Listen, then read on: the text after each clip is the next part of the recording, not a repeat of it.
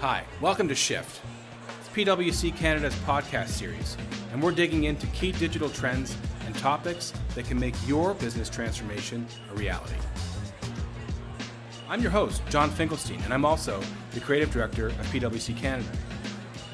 Here we are at House, at the Brand Stars event. I'm here with Claudette McGowan, Chief Information Officer, Enterprise Technology Employee Experience at BMO. And just like Uva, I plucked you from the cocktail reception. You certainly did. Actually, post awards. First of all, congratulations on being a Brand Star. Thank you very much. Are you much. surprised? I am very surprised because I am used to being in the four walls of the bank and just really like churning out solutions and delivering for 45,000 people. So I don't know how they found me, but I'm honored that they did. But you're a brand star. Yeah. Right? Less yeah. about marketing star, Yes. advertising star. Yes. It's about championing brands. Yes. And creating amazing experiences Yeah. for people inside and outside the bank. Yes. So I'm curious, what project are you particularly proud of this year? The project I'm most proud of is our urban campus. So we're building a 400,000 square foot facility. It's gonna be at the Eaton Center, so marquee kind of location. Right next to the Sparrow. It's gonna be above the Nordstrom, so very, very key place for us that like to shop. And it's really about creating digital solutions for our customers. So it's not open yet, but we're doing a lot of the work to get it ready for the big reveal. That's really cool. Yes. Can you tell me a little bit more about it? Like, what are people going to do there? Yeah, Sounds really cool. Yeah, so if you think about our 12 million customers, they want to, get things fast. They want to make sure that, their dreams, their aspirations are being realized through the products that we bring to bear. And we're going to have teams that put things together, leveraging AI, leveraging robotics. And like, here's a bank coming up with quick solutions, but things that are going to hit the mark and help them really achieve their dreams and aspirations. I love that. First of all, it's really cool and quite unexpected for an FS. Yes, yeah, right? A 202-year-old FS. I mean, think about that, right? If you're listening. I love talking with clients such as yourself who work in very large organizations. Yeah. And a lot of clients or organizations think they can't change because they're so big. Yes. Or they have a legacy or 200 years of doing it the same old way. Yes, I love that. So it really is a good reason that you're a brand star, a shining star in that. So congrats on that. Thank you. So was it hard to push an agenda like that? I think a lot of it came from our senior leadership. Our CEO is, I would say, a visionary, and he saw like the future, where things were going, and that you cannot do the same things that you used to do and expect different results. And so I think, setting the tone, definition of insanity, I think that's where you're going, yes. And no one's insane. And really kind of galvanized the team and rallied behind, what do you envision for the future? Who are we building for? Are we building for ourselves? Are we building for Gen Z, Alpha, beyond? And I think we're really building for the future. I love that. Yeah. I hope people really take that to heart. Because especially when the thing that you said, we're not building for ourselves. Yeah. Because I think a lot of organizations tend to do that. Yes. They build what they think people want, but you're Yes. going where the people are Yes. and delivering stuff that they want, Yeah. which is amazing. And co-creating, I think that's big. I think to get the voice of the customer involved in what you're doing so that it's not a big ta-da 5-10 months later. It's, hey, we built this together, we took an iterative approach, and now we can love what we built together.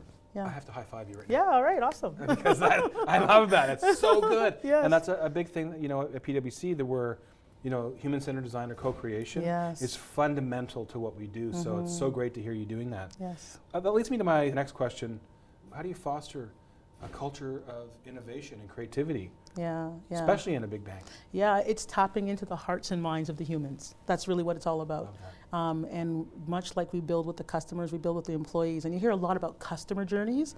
We're doing a lot about employee journeys. Because if you've got really engaged, motivated, valued employees, they will go to the end of the earth to deliver for the customers. So I think we recognize that you have to do things with purpose, you have to do it with intent, and you have to do it together.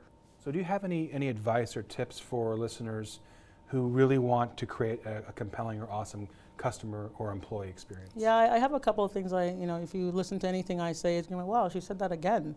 But I always tell people, one, find the weakness and be the strength. Most people see a fire and they run away from it. But you need someone to run towards the fire. You need them to put it out and then to examine and say, well, why did the fire happen in the first place and how do we prevent it? So I think that's really big around, doing the big, hairy, audacious things that most people don't do.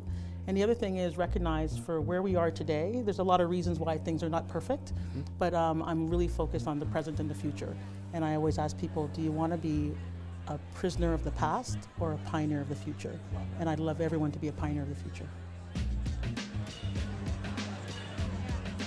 We're here with CEO of Ecobee, Stuart Lombard.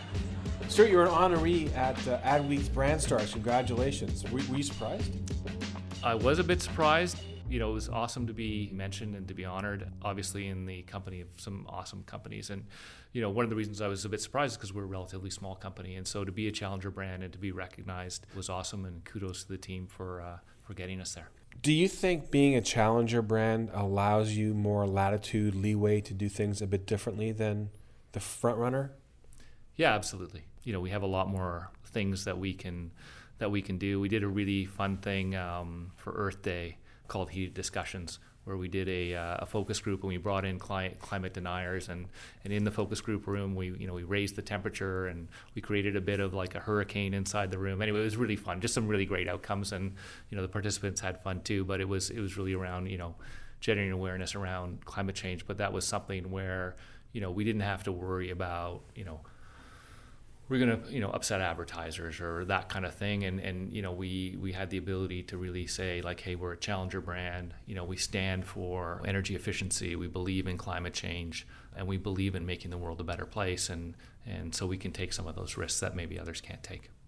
Well, here's a question about innovation I'm just curious about. What is your stance on net new innovation versus taking things that exist and optimizing them or new uses or whatever? And I'll give you an example. So Ecobee does a great job of integrating Alexa or weather data or all these different things and bringing them together to create something new.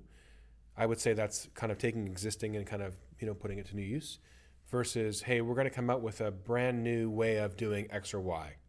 Thoughts?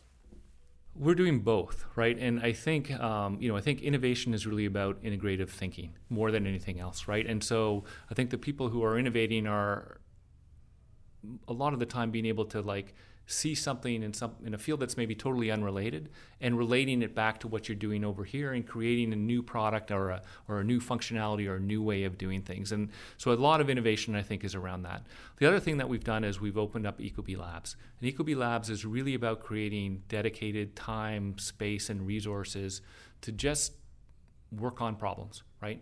And I think, as a product company, often you're on a product release timeline, right? So you're trying to get this out for that quarter. We need to get this out for the, holiday shopping season as an example, right? And it's very hard to do that when you are inserting risk into the problem, right? And so if you have something or an idea that you want to test out, it's very hard to do it in the context of a product roadmap, because when you run close on time, you're going to go, okay, cut that because we don't have time to continue to experiment. And so creating a lab really allows you to to test and explore things. It's also very engaging for your employees, right? So you'll find employees will have something that they're really interested in.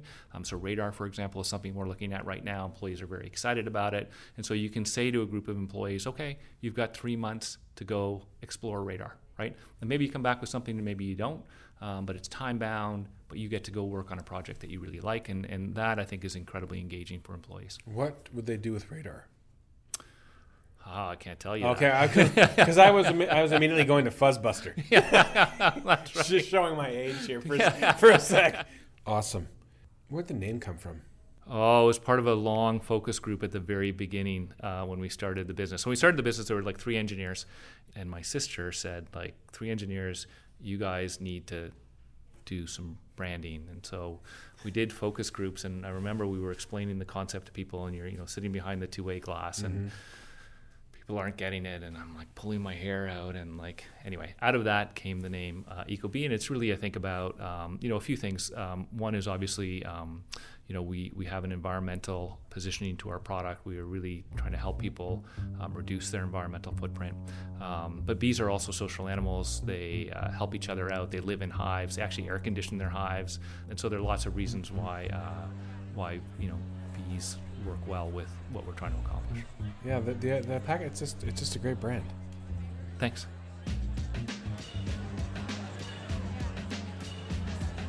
I grabbed Uwe Stuckman, who is SVP Marketing at Loblaw. I plucked him from the cocktail party to chat with us. So thank you so much for doing this, but congratulations on being named a Brand Star. Thank you very much. We have a couple of questions here, and the one that I'm most interested in, actually, for me, is how do you find at Loblaw you're fostering a culture of innovation? I think I'm blessed with the portfolio of fantastic brands that we have at Loblaw. As stewards of those brands, we work hard to try and find new and constantly innovative ways to bring those brands to market. It really is in the DNA of our company. Innovation is in the DNA of our company. We're 100 years old. President's Choice has been a relentless innovator in food, and marketing innovation goes back to the roots of President's Choice.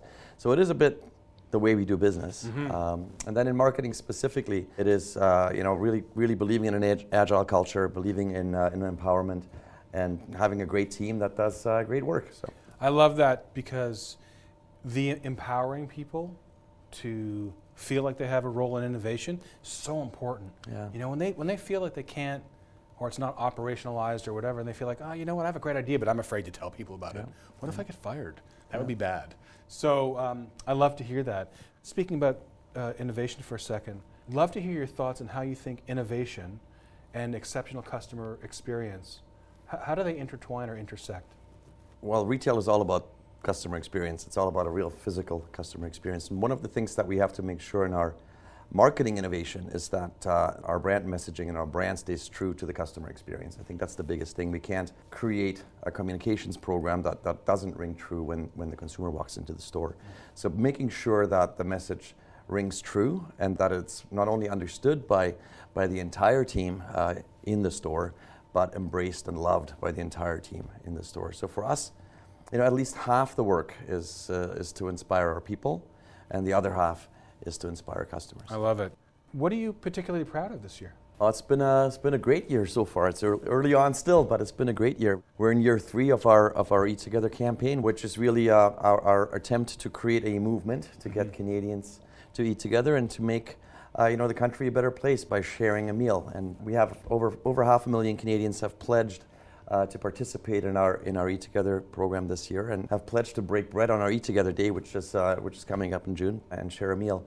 And then our No Frills campaign around Hollers continues to kind of break new ground. This year we launched a video game with Hollers, and we've had over 300,000 people play this throwback arcade video game and get some PC Optimum points in the process. That's another example of sort of a different way to take a brand to market. I thought that was really smart when I read about it, actually, because back in the earlier days of digital, when brands were looking to do immersive experiences and get people to interact, they might have done a game, but there wasn't an actual reward. It might have been a perceived value of some kind, but to actually tie it into PC points, super smart. I have a personal question about Eat Together. So where did that idea come from? Is that born out of how you were raised, or how it's important to you? Because it makes sense for me.